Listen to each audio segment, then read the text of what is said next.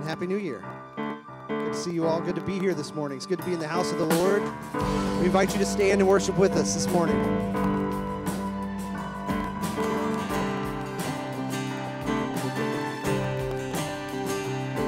We worship the God who was. We worship the God who is. We worship the God who evermore will be. He opened the prison doors. He parted the raging seas. My God, He holds a victory. There's joy in the house of the Lord. There's joy in the house of the Lord today. And we won't be quiet. We shout out your praise. There's joy in the house of the Lord. Our God is surely in this place. And we won't be quiet. We shout out your praise.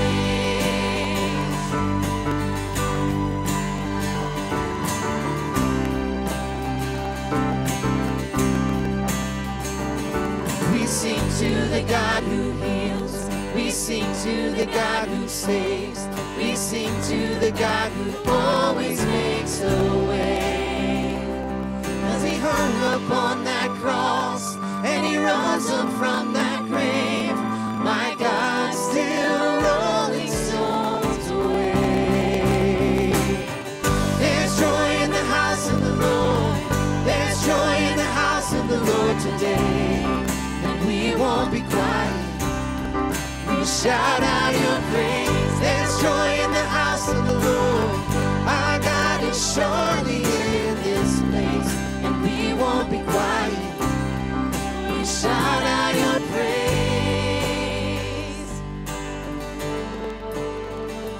We were the beggars, now we're royalty. We were the prisoners, now we're running free. We are forgiven, accepted, redeemed by His grace. Let the house of the Lord sing praise. We were the beggars, now we're royalty. We were the prisoners, now we're running free. We are forgiven, accepted, redeemed by His grace. Let the house of the Lord sing praise. There's joy in the house of the Lord. There's joy in the house of the Lord today. And we won't be quiet. We shout out your praise. There's joy in the house of the Lord. Our God is surely in this place. And we won't be quiet. We shout out your praise. There's joy in the house of the Lord. There's joy in the house of the Lord today. And we won't be quiet. We shout out your praise. There's joy in the house of the Lord. Our God is surely in this place. And we won't be quiet. We shout out your praise.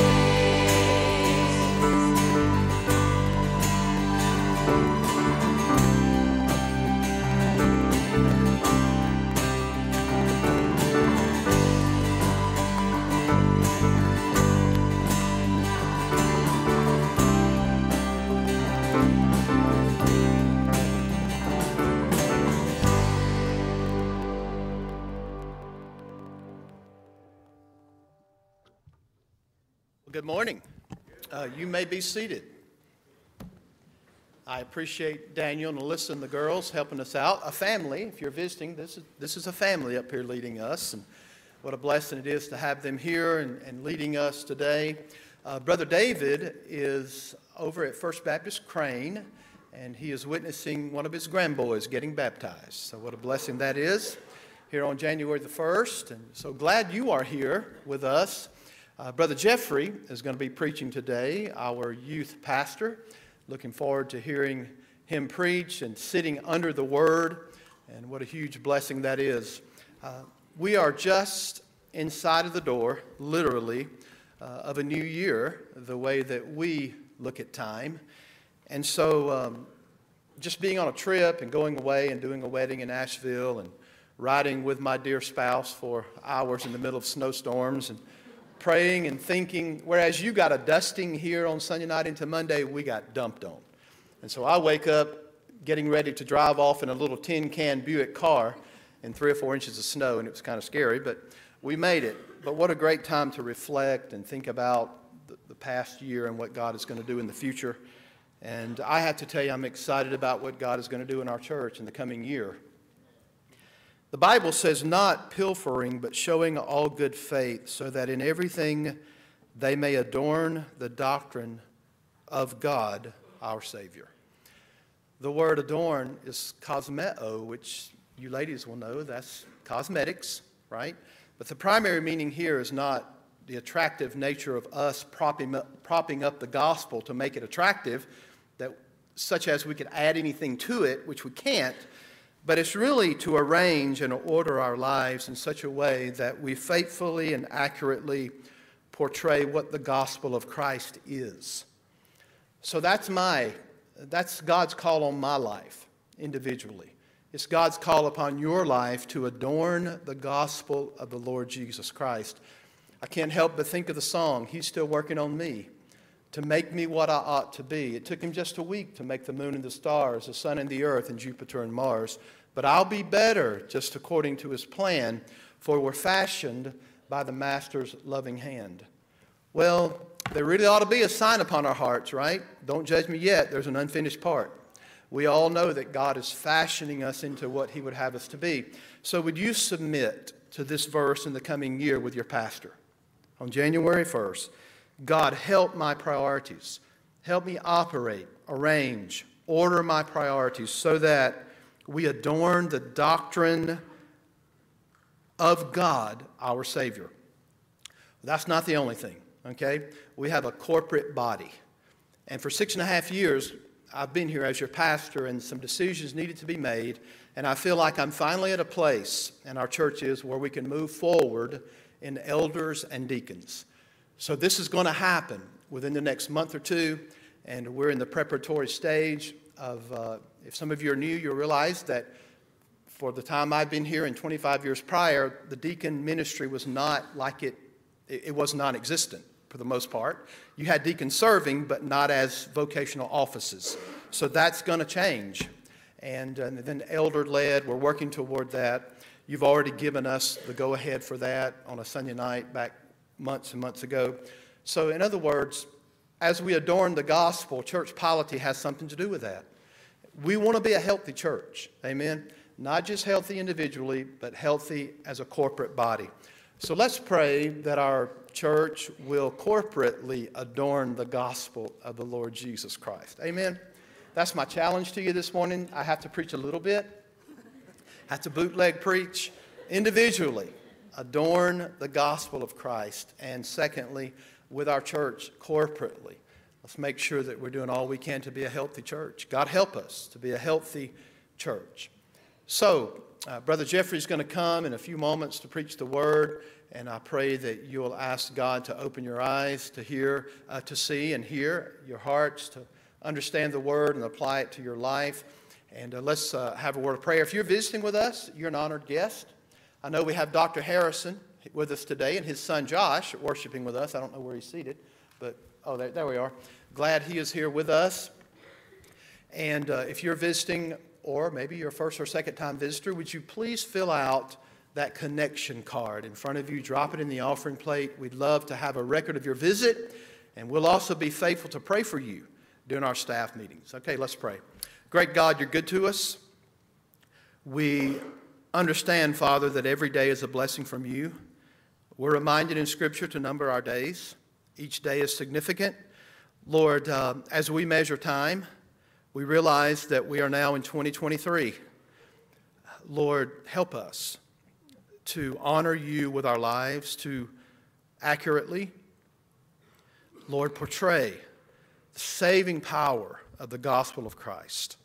Lord, no way possible we can come in contact with you and be gloriously saved and it not make a difference. Lord, help us to live out transforming grace.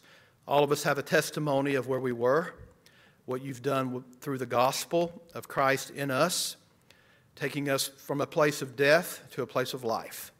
And Lord, our stories are not complete if we're alive on the face of the earth. Father, we know that glorification is in the future, where we will see you face to face. But there's an in-between time of sanctification. And Lord God, we need you to conform us to your image. Help us, Lord God, to be all that you would have us to be. Lord, confront us with your word. Undermine our complacency. Overthrow our conduct and behavior that is contrary to thus saith the Lord. God, help us be the church you would have us to be. Help me be the pastor that you intended me to be. Help us to be elders after the order of Christ, shepherds of this congregation. Lord, again, we praise you for a new year. We thank you looking in the rearview mirror of what took place in 2022, but looking forward and pressing toward the mark of the high calling of the Lord Jesus. And we pray this in his name. Amen.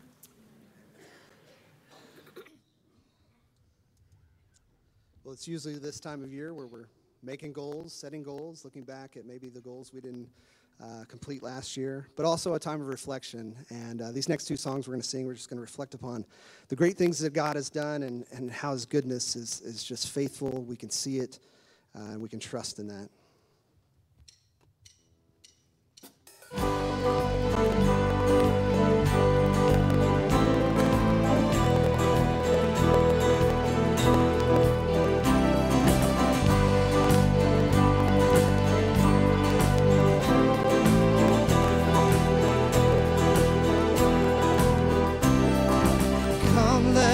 Worship our King. Come, let us bow at his feet. He has done great things. See what our Savior has done. See how his love overcomes. He has done great things. He has done great things. Oh, hero of heaven, you conquer the grave. You free every captive and break every chain. Oh God, you have done great things. We dance in your freedom, awake and alive. Oh Jesus, our Savior, your name lifted high. Oh God, you have done great.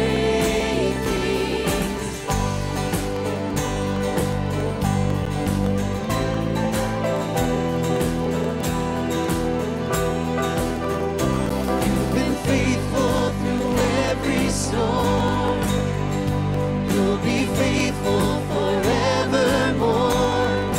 You have done great things, and I know you will do it again. For your promise is yes and amen. You will do great things. God, you do great things. Stand with us. Let's sing together. Oh, hero of heaven, you conquered the grave. You free every captive and break every chain. Oh God, you have done great things. We dance in your freedom, awake and alive. Oh Jesus, our Savior, your name lifted high. Oh God, you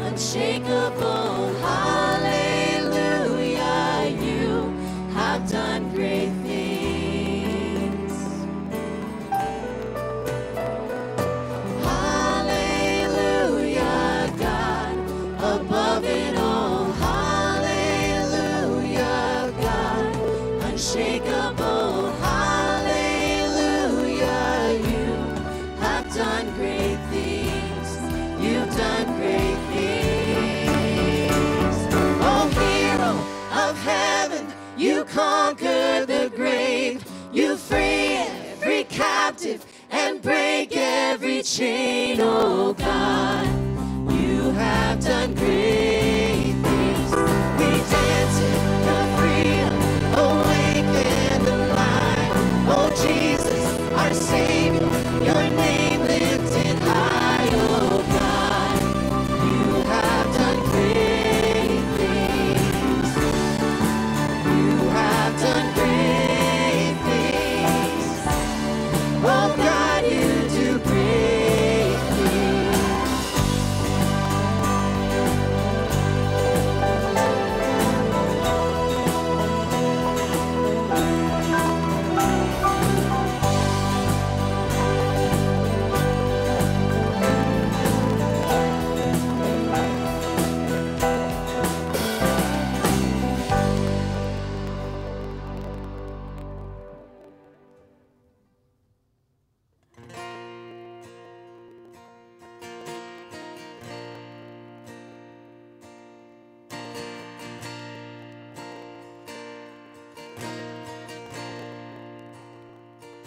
I love you, Lord,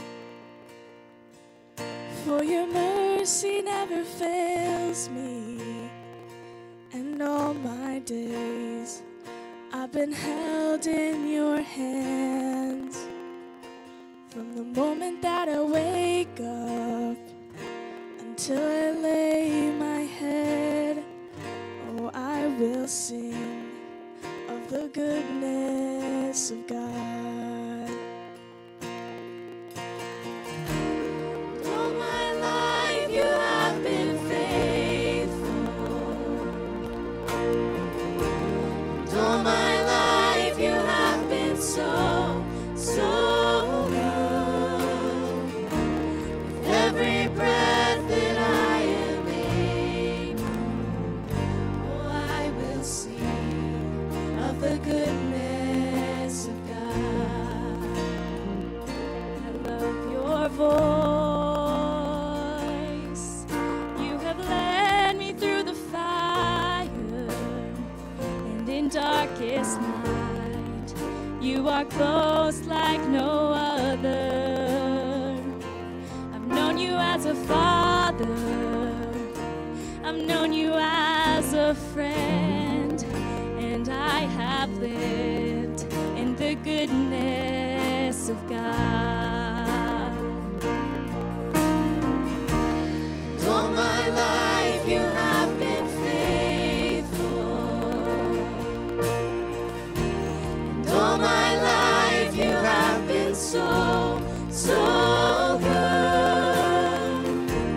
With every breath that I am able, oh, I will sing of the goodness of God. Your goodness is running after, it's running after me. Your goodness is running after, it's running after me. With my life laid down, I surrender now. I give you everything. 'Cause your goodness is running after, it's running after me. All my life you have been faithful. And all my life you have been so, so good. With every breath that I am able, oh, I will sing of the goodness of God. Yes, I will sing of the goodness of God. God has been so good and so faithful. He's been so good to us. He's blessed us. And right now, we're just going to pray over our time of offering and just thank him for the blessings he's brought to us. Father, we do profess your goodness, and through times of joy and through times of sorrow, God, we can still look to you and claim and proclaim that you are good and your faithfulness endures all things. God, we thank you for the blessings you've given us. We pray that you would bless the tithes and offerings that we give back to you in this moment. We pray a blessing over that. In Jesus' name, amen.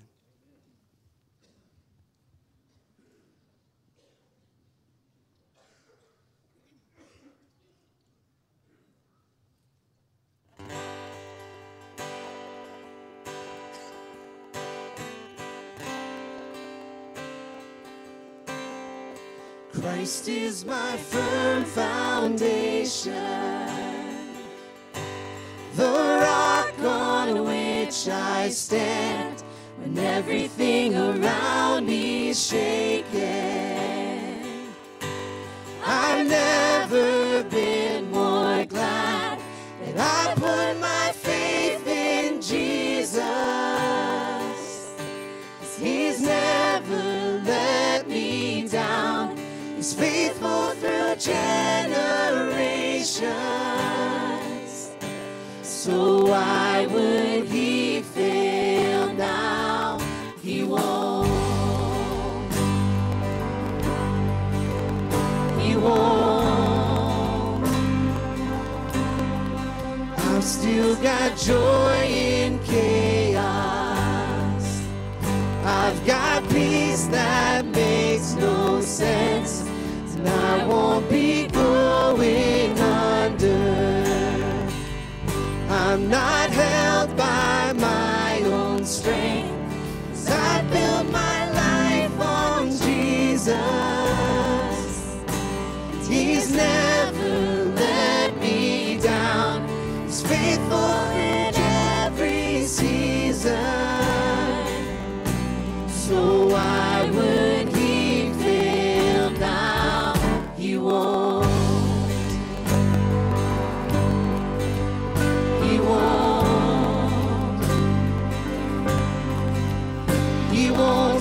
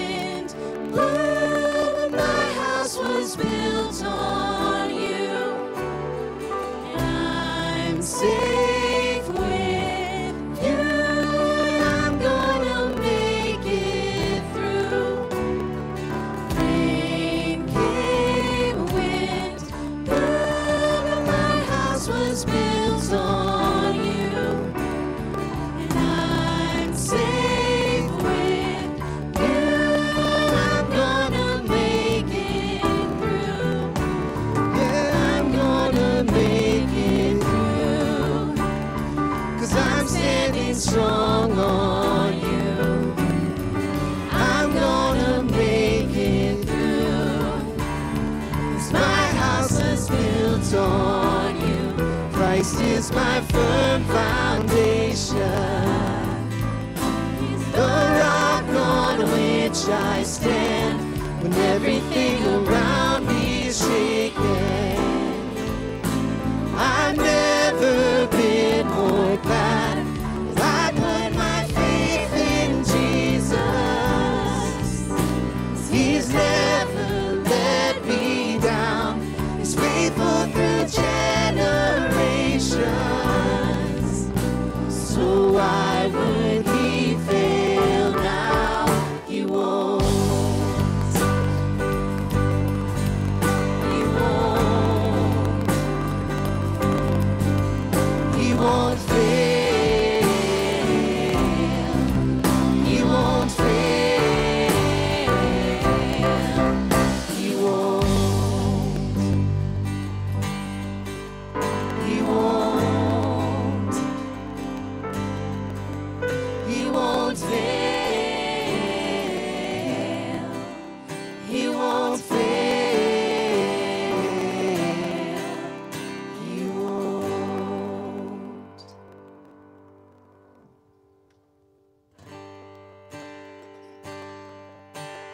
Holy, there is no one like you. There is none beside you. Open up my eyes in wonder.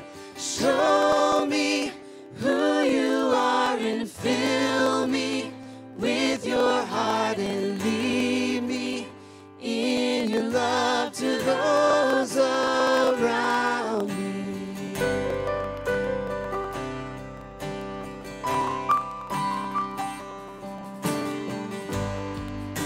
Worthy of every song we could ever sing. Worthy of all the praise we could ever bring. Worthy of every breath we could ever breathe. We live for you.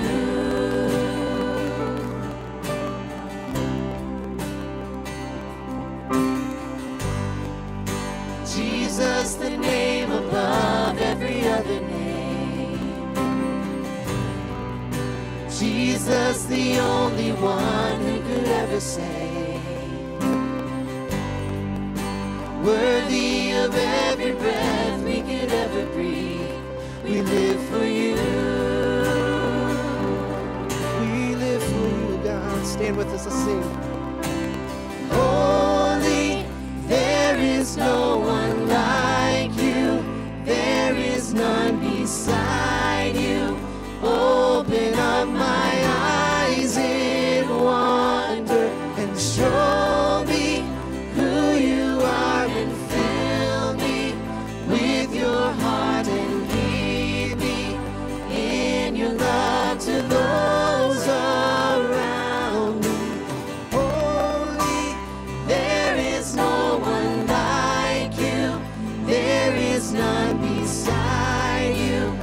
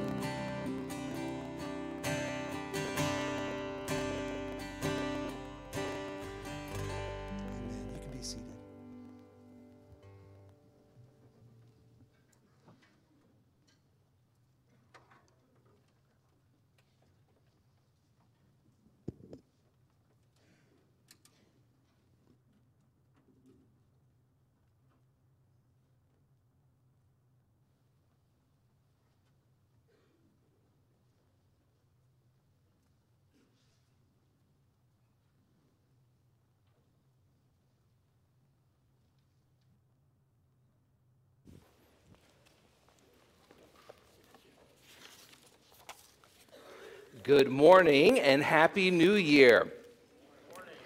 It is a privilege to be here and standing in this pulpit proclaiming God's word to you this morning.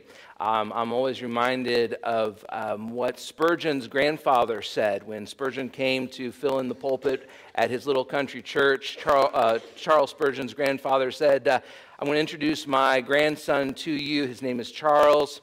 Now, he'll be able to preach the gospel better than me, but he'll never be able to preach a better gospel." And so I know I won't probably preach the gospel as good as pastor, but I can't preach however that would go and finish. Sorry, that just happened on the internet too. Yes. So, this morning, if you have your Bibles, please turn to, man, that was embarrassing. Please turn to Romans chapter 8. Romans chapter 8. We're going to be talking about living in victory. Living in victory. In Romans chapter 8, in the verses that we're going to read in 31 through 39, Paul is coming to a conclusion at a part of his letter to the church at Rome. He's written about the wonderful glories of the gospel and forgiveness and justification through faith alone. He's talked about being filled with the Spirit. But he's also talked about the realities and the difficulties of this world. Once you become a Christian, it doesn't become all easy. And Paul has been working through and trying to work through the two realities. The one, that living as a child of God in this world can be very difficult and defeating. But here he makes the conclusion that because God loves us, we can live victoriously over the difficulties of this world. Now, it might not come as a surprise to you, but yours truly does not run. In fact, I've got a medical condition that prevents me from running. I'm allergic to it. No, I'm serious. As soon as I start running, my breathing becomes labored. My muscles begin to tighten, and if I run long enough, I get a cramp right here. I start sweating. All of these symptoms lead to the point that I'm allergic to running. How many of you also are allergic to running this morning? Yes, okay. All joking aside, even though I do not run, I do know a little bit about running. I know that it is hard and tiring and painful. It takes effort and mental fortitude to run any distance. And I know that running becomes more difficult the longer the distance is that you run and the more distance that you cover. And the more difficult the run is, the longer you go, the easier it is to give up and quit and lay down and just stop. So I do also know that when people run for long distances, as crazy as they may be, when they compete in long distance running, there are checkpoints along the way. And these designated areas have folks who will offer drinks and first aid and any other need that a runner might have in order to encourage the runner to continue on and not to give up, to give them nutrition and nourishment to continue on. This morning, today, I see myself as one of these roadside assistants. As I look out among the congregation here today, I see people who have been running the Christian race. You've been running and you're tired. You're running and you're wanting to give up maybe. You've been running and you're going through difficulties and troubles. And this morning, I want to hand you some spiritual water. I want to hand you life-giving, soul-refreshing gospel drink so that you may be encouraged and strengthened to continue on and not suffer defeat as you follow the Lord. So let us turn to Romans chapter 8, verse 31, and let's read God's word together. Verse 31, "What then shall we say to these things? If God is for us, who can be against us? He who did not spare his own son, but gave him up for us all, how will he not also with him graciously give us all things? Who shall bring any charge against God's elect? It is God who justifies. Who is to condemn? Christ Jesus is the one who died, more than that, who was raised, who is at the right hand of God, who indeed is interceding for us. Who shall separate us from the love of Christ? Shall tribulation or distress or persecution or famine or nakedness or danger or sword? As it is written, for your sake we are being killed all the day long. We are regarded as sheep for the slaughter. No. In all of these things, we are more than conquerors through him who loved us. For I am sure that neither death nor life, nor angels nor rulers, nor things present, nor things to come, nor powers, nor height, nor depth, nor anything else in all of creation will be able to separate us from the love of God in Christ Jesus our Lord. This is the word of our Lord. Thanks be to God, and may he write the eternal truths of his word upon the tables of our heart. There are two truths from this passage I want to address this morning, and the first one deals with this, the difficulties that we as Christians face in the world. The first thing we see is that the world that we live in is difficult.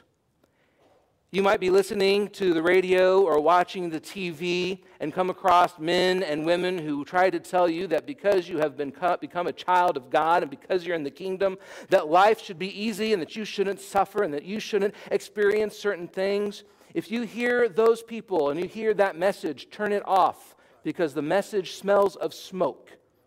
It is a lie. Paul in no way hides the fact that we will face difficult times and difficult things in our lives as God's children.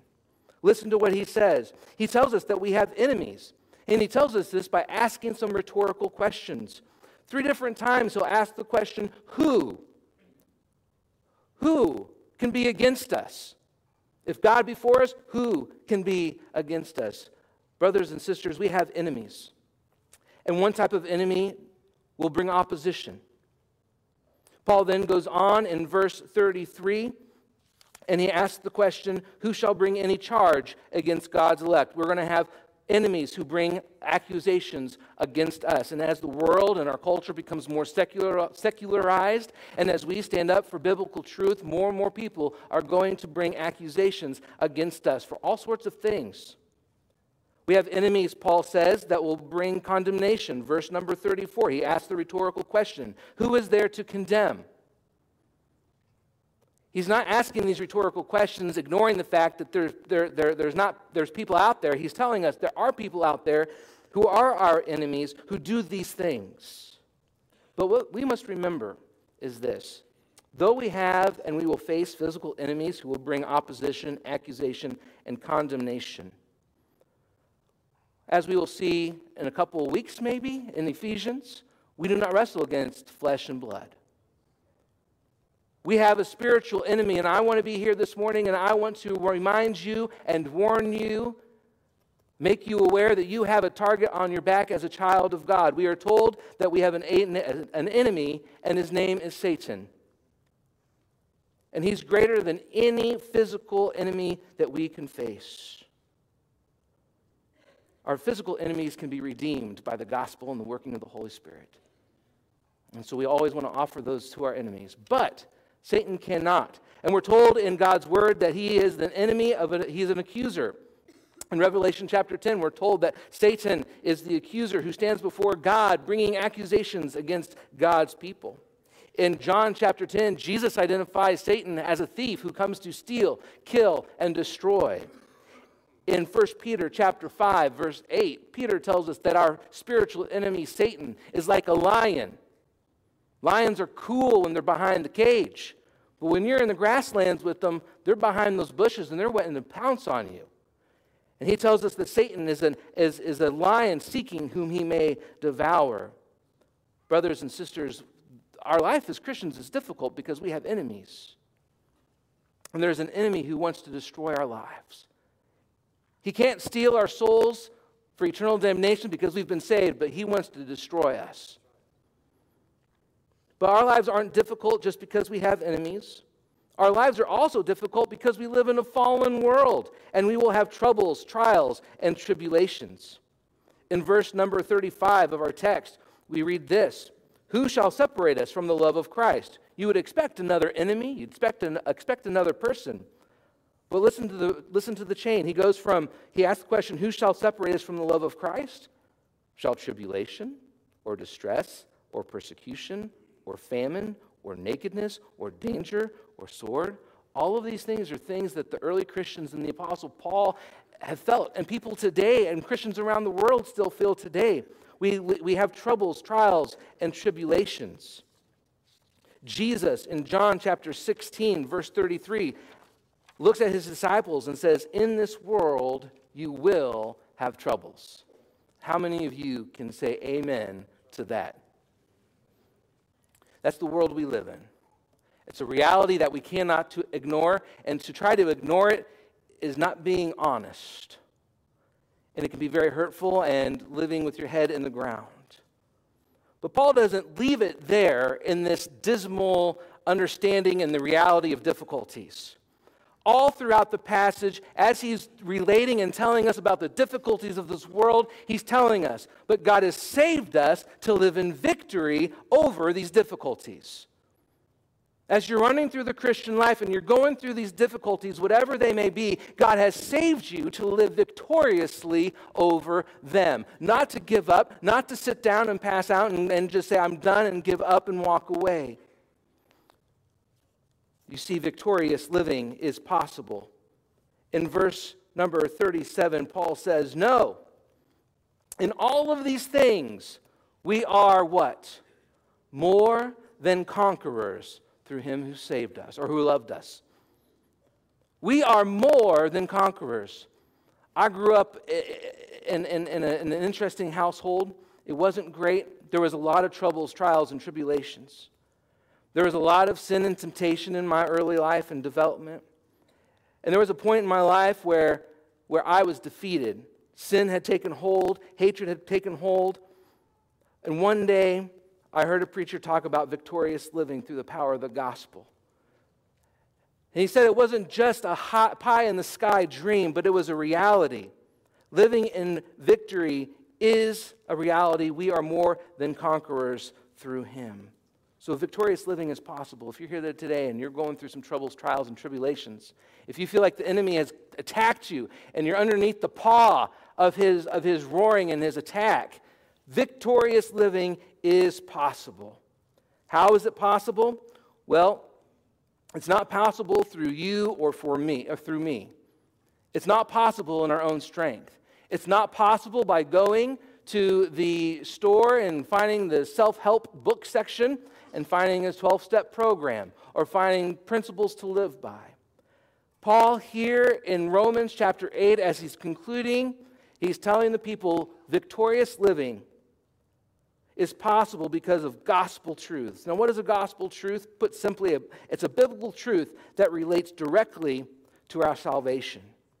And Paul here takes us over and over and over again to good news, to gospel truths in order to have victory over these things. I appreciate the words of C.J. Mahaney in his book, The Cross-Centered Life. He used a house to describe the Christian life, and he said some people will come to the gospel, the good news about Jesus Christ, God's love for us, and all of those wonderful things, and they say that's just the front door to the Christian faith. When you become a Christian, you believe in Christ's death, you open the door, you walk in, and now you're into the Christian house. And you can go wherever you want to go. But the gospel kind of stays there as the front entry. I've actually heard pastors say that we need to leave the gospel behind and go into the deeper things of God. No, there's nothing wrong with going to the deeper things of God. But I'm here to tell you this. The gospel is not the front door that you enter through and leave behind. It is the foundation that every aspect of your Christian life is built upon. You can't go into your prayer life without understanding that God loves you and He's your Father and He wants to hear from you. You can't go into your salvation. You can't go into God's holiness without being crushed by how wonderfully awesome He is, without understanding I'm saved and I'm His. You can't go anywhere in the Christian life without gospel truth, without the gospel foundation. And this morning I want to walk through this passage and see how victory is possible amongst all the difficulties that we face through the gospel truths that Paul brings out. So here's gospel truth number one of living victoriously. Victorious living is possible because God is for us. If God be for us, who can be against us? Do you all remember being on the playground and picking teams? And there was always that one kid who played that one sport and you wanted them to be on your team. You didn't want to have to guard them.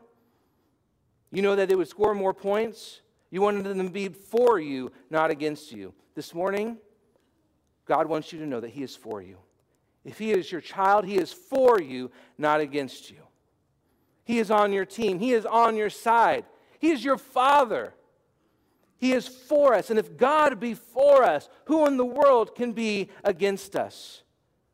Whether it be countries or parties or family or whatever, friends, God is for us. Who can be against us? Some of you have forgotten that God is for you. You look at the situations in your life and you say, God must be against me. But no, God's word and God tells you this morning that He is for you. How do you know He is for you? Well, just look up at verse number 30. Well, look at verse 29. For those whom He foreknew, He also predestined to be conformed to the image of His Son, in order that He might be the firstborn among many brothers. And those whom He predestined, He also called. And those whom He called, He also justified. And those whom He justified, He glorified. All of those are things to demonstrate that God is for you, brothers and sisters. All of those are wonderful gospel truths to prove the fact that God is for you. Number two, victorious living is not just possible because God is for us. Victorious living is possible because it is God who justifies us. Now, as Protestants, we love justification by faith. And we want to know what justification is, and we love to know about it. But Paul here, when he's talking to the children, when he's talking to the church at Rome, he doesn't go into what justification is necessarily. He wants to remind them of who it is that has justified them. It is God who justifies. Who is there to bring any charge against God's elect? It's God Almighty, the God who spoke the worlds into existence, the God who created the heavens and the earth, the God who chose a line through Israel and Abraham, the God who did all these wonderful things that we read about in His Bible, in His Word. That God has justified us. And so when people bring accusations and condemnations against us, we have to remember that it is God who has justified us. The God of the universe has looked at you through Jesus Christ and said, you are righteous, not guilty. Some of you have been listening to your guilty part so long, you're defeated, and you don't think you can get up out of the hole that you've dug yourself. But if you're a child of God, listen here today. There's therefore now no condemnation for those who are in Christ Jesus. It is God who justifies. There's no higher court of appeal in the universe to come and accuse you and bring accusations against you. The Supreme Court of Heaven has declared you righteous, God Almighty. That's good news. Victorious living is also possible because of the gospel story. I love to tell the story, right? The gospel story. If you look at verse number 34, who is there to condemn? It is Christ Jesus is the one who died. More than that, who was raised, who is at the right hand of God, who indeed is interceding for us. And Paul just walks through real quickly the gospel story. It is Christ who died. On a hill far away stood an old rugged cross, the emblem of suffering and shame. And on that old cross, the dearest and best, for a world of lost sinners was slain. But He didn't just die. He rose again. He didn't just die for us. He was raised for us. Because He lives, I can face tomorrow. Because He lives, all fear is gone. Because I know He holds the future. Life is worth the living just because He lives. But Paul doesn't stop at the resurrection here in the gospel story. He goes on to tell us what Christ continues to do after the resurrection. And I've preached this sermon several times. Sorry. I'm not sorry about it, but you're getting the third rendition of this. But every time, this point that Jesus is praying for us, he is at the right hand of God interceding. Maybe you've had someone pray for you in your life. Maybe someone in the church, maybe an older lady, grandmother, grandfather figure, and you know they're praying for you, and you're so thankful that they're praying because you know that God just listens to their prayer a little bit more than yours, right? You have the best person praying for you. It's Jesus. Victorious living is possible because Jesus didn't just raise from the dead and just kind of like let things go. He has a job and he's doing it and he's pleading for you and for me. Before the throne of God above, I have a strong and perfect plea. The great high priest whose name is love, whoever pleads for me. Victorious living is possible through divine power. Victorious living is possible through divine power. We are more than conquerors, not through ourselves, but through him who loved us. So many times we want to win the battle and walk and strive and run the race on our own power. But it is through God, it is through the Father, it is through divine power that we win and we overcome this world. When David looked at Goliath in 1 Samuel chapter 17, he looked at him and said, "You come to me with sword and a spear, but I come to you in the name of the Lord. And this day the Lord is going to deliver you into my hand." Yes, David had to work. Yes, David had to fight, but he came not in his own power, but in the power of his God, the God of Israel, the God of hosts. Our Father, your Father. And so victorious living is possible because it is through divine power, not our own. Lastly, victorious living is possible because of divine love. Divine love. We have two sources of divine love we find in this passage. The first one is, the first one I'm going to mention is God's love for us. We're told in verse 37 that we are more than conquerors through him who loved us. And then when you read down in verse 39, at the very end, nothing else in all of creation will be able to separate us from the love of God in Christ Jesus. Why is God for us? Why does God save us? Why are all of these gospel truths possible? It's because God loves us. For God demonstrated his love for us in that while we were yet sinners, what? Christ died for us. God is a God who loves, and he puts his money where his mouth is, and he loves us, and he sent his son to die on the cross to demonstrate that love. You might be here this morning and you're being defeated. You're running out of juice in your spiritual walk with the Lord because you've forgotten that God loves you. He loves you. For God so loved the world. But it's not just God the Father who loves us. We're also told in this passage that it's God the Son who loves us. In verse 35, who shall separate us from the love of Christ? The love of Christ. This is powerful. Jesus loves you. Now, I know that we don't have children's church today. How many children do we have in the audience today? Raise your hand. Just raise your hand. Can you stand, please? I'm going to do something different. This is the first time I've done this. All right, I need you to help me. So when I need you to help me. This is a wonderful truth. You're going to help me preach the sermon. Do you all know the song, Jesus Loves Me? All right. Ready? We're going to sing it together. Jesus loves me, this I know, for the Bible tells me so. Little ones to him belong. They are weak, but he is strong. Yes, Jesus loves me. Yes, Jesus loves me. The Bible tells me so. Great job. Good job. I know that it's hard sitting through service and things, so thank you for participating. But what you just sang, guys, what they just sang, church, is a marvelous gospel truth that gives us victory. Christ loved you. Husbands, love your wives as what? Christ loved the church. If you're not feeling loved this morning, I want you to know that God loves you and that Christ loves you. Christ loves you. All of these truths are the fuel for victorious living, brothers and sisters. When times get difficult, when the enemy presses hard, when your flesh seems to be choking out the spirit inside of you, rehearse these truths. Go back through them. Seek out other gospel truths in Scripture to fight back and resist the defeat that your enemy wants you to experience. If you lose sight of the glorious gospel, you will be defeated. You will sink. You will fall prey. You'll be like Peter on the Sea of Galilee, walking out on the water, going to Jesus. And then all of a sudden, the storms of this life will start taking your eyes and taking your attention away from him, and you'll sink.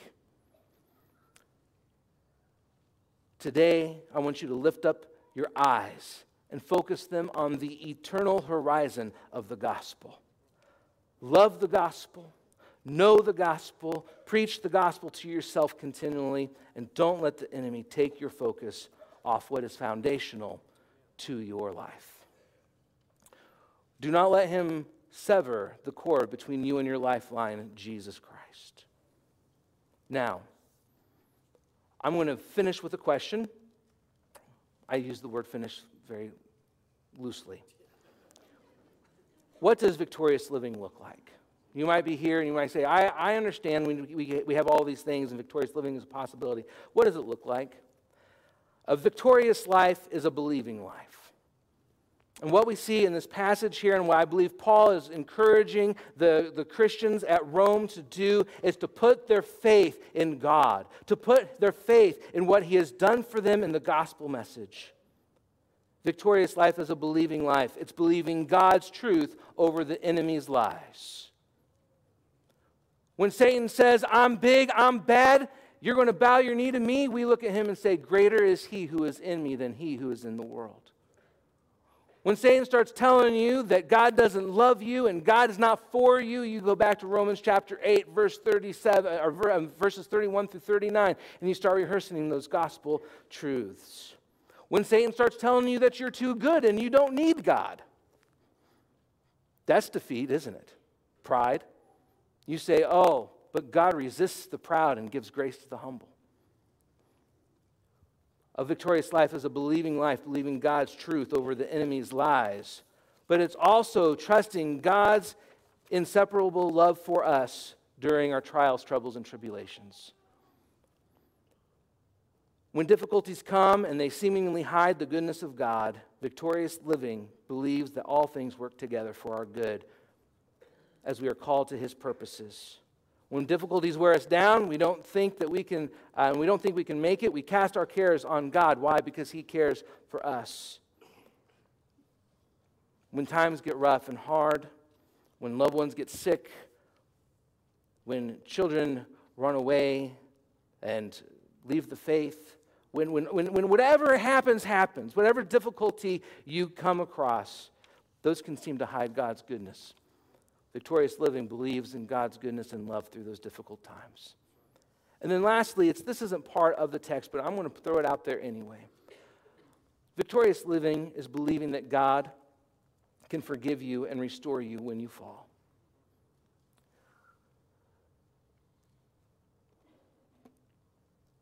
Because if you feel like me, you might feel like as you try to run the Christian race, you feel inadequate. You fall, you stumble, you smack your knees, you land on your nose, and you feel like you've been defeated. And many times you want to feel like you want to give up.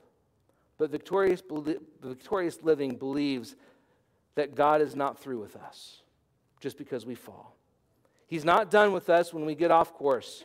John tells us in 1 John chapter 1, verse 9, that if we confess our sins, he is faithful and just to forgive us our sins and to cleanse us from all unrighteousness. It is also John that records the restoration of Peter. After Peter denies him and denies the Lord 3 times, Jesus comes to him and restores him. I'm thankful for men like Peter.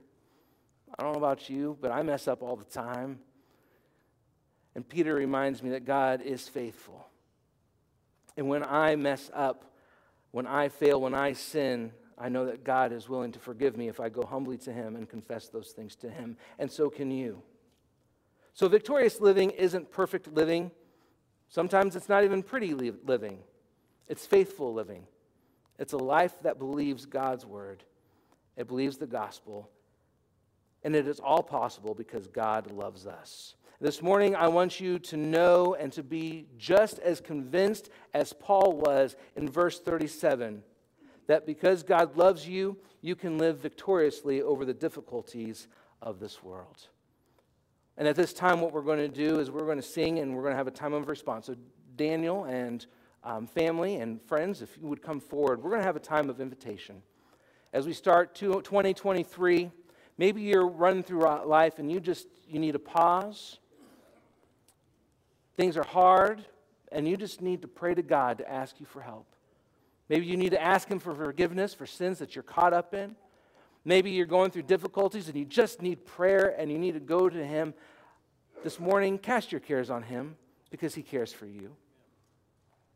Maybe you're struggling through something and you just need prayer. This is the time to do that. You can come forward to the altar and pray here. You can stay at your seats.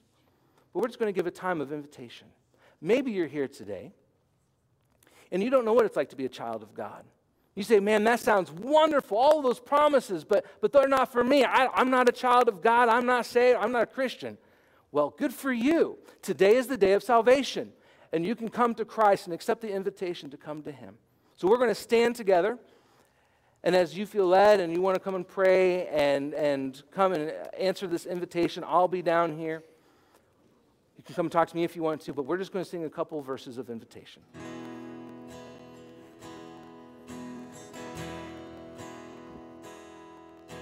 Amazing grace, how sweet the sound that saved a wretch like me. I once was lost, but now I'm found. Was blind, but now I see. 'Twas grace that taught my heart to fear, and grace my fears relieved.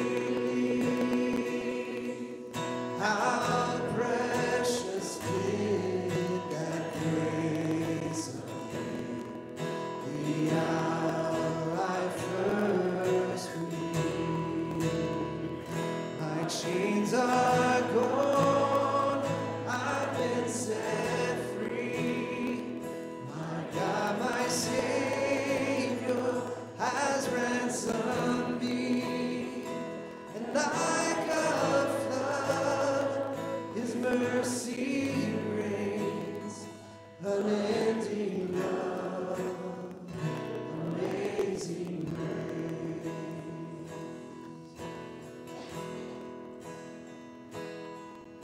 The Lord has promised good to me. His word my hope secures. He will my shield and portion be, as long as life endures. My chains are gone, I've been set free. My God, my Savior has ransomed me.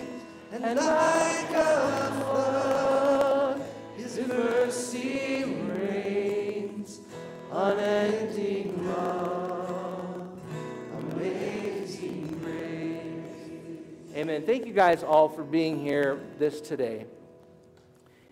I hope that I have been that checkpoint. Hope that God's word has been a checkpoint to help you and encourage you to continue on in faithful living for Jesus Christ.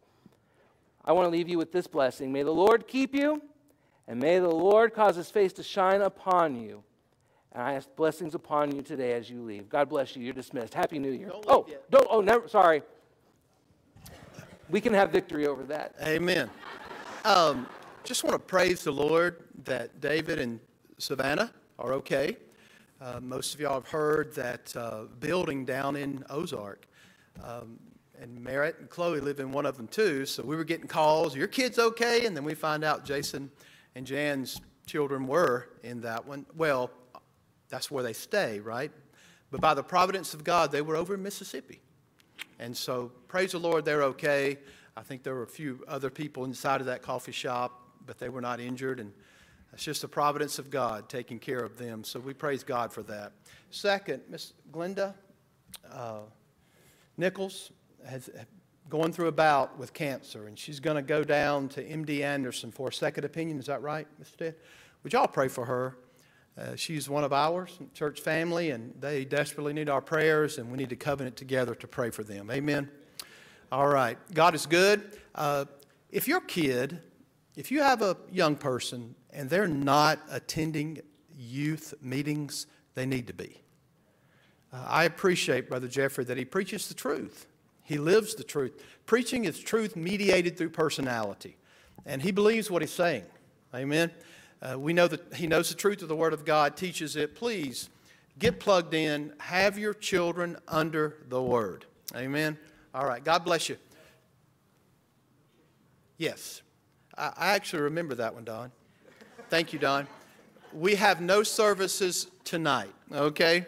But we will be back on our regular schedule starting next Sunday. And believe it or not, we're going to be back in Ephesians, all right? Hope you're ready for it. All right, God bless you. You're dismissed.